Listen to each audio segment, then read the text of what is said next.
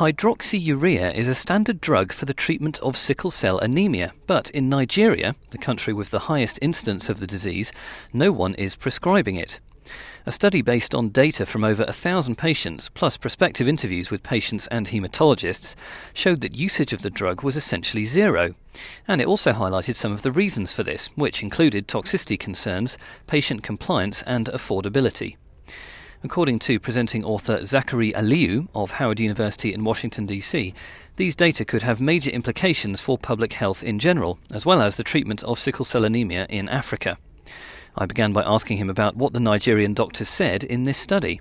The hematologists all know about the drug. They're specialists, so they know that hydroxyurea is available and is approved in the United States, and the many other centers in the world are using it. But in Nigeria, they were universally uncomfortable about using the drug for reasons including the most important is the toxicity. The drug is it's a double-edged sword. It's quite effective, but it's also toxic. And in an environment where monitoring patients in terms of every 2 weeks or at maximum every 4 weeks, patients have to come in to get their blood work checks, where logistics, transportation, communication is hard. It's very hard to actually send someone to the village if you cannot guarantee follow-up. So they were quite uncomfortable.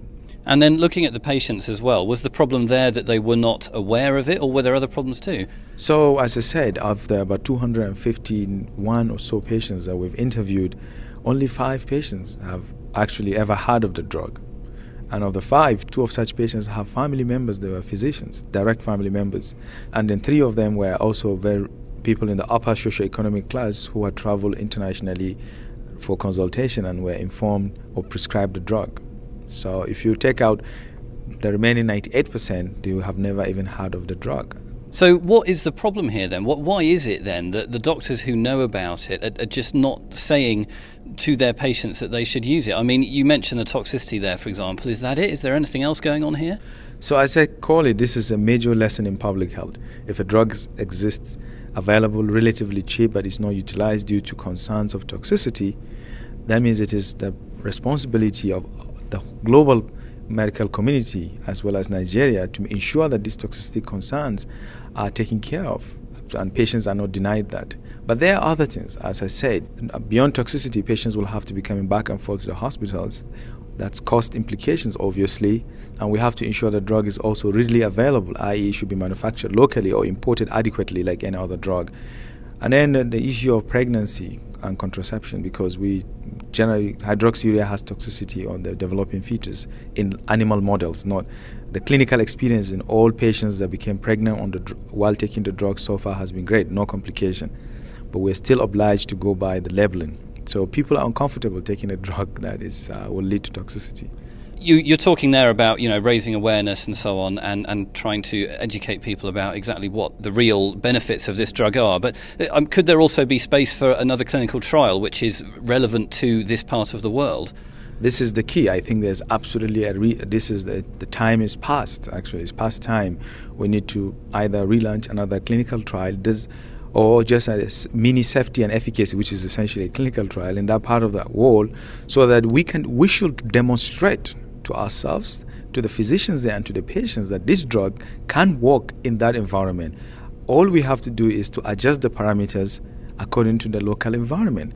Remember, insulin used in diabetes is also risky, but people are taking insulin even in the villages. We're giving patients HIV medications that also have complications, but people are taking it. We're treating patients with cancer drugs. People are taking it. I think all we need to do is to introduce the drug in that environment, monitor the peculiarities, and support the patients, the doctors, and the healthcare system to introduce the drug. So finally, do you think there is a broader message here regarding global public health and regarding trying to make findings specific and relevant to different parts of the world? Absolutely. On one end, this study, I think, highlights at least a few issues. Number one is, just because a drug is shown to be important or efficacious in one part of the world does not mean it will be used in other parts of the world.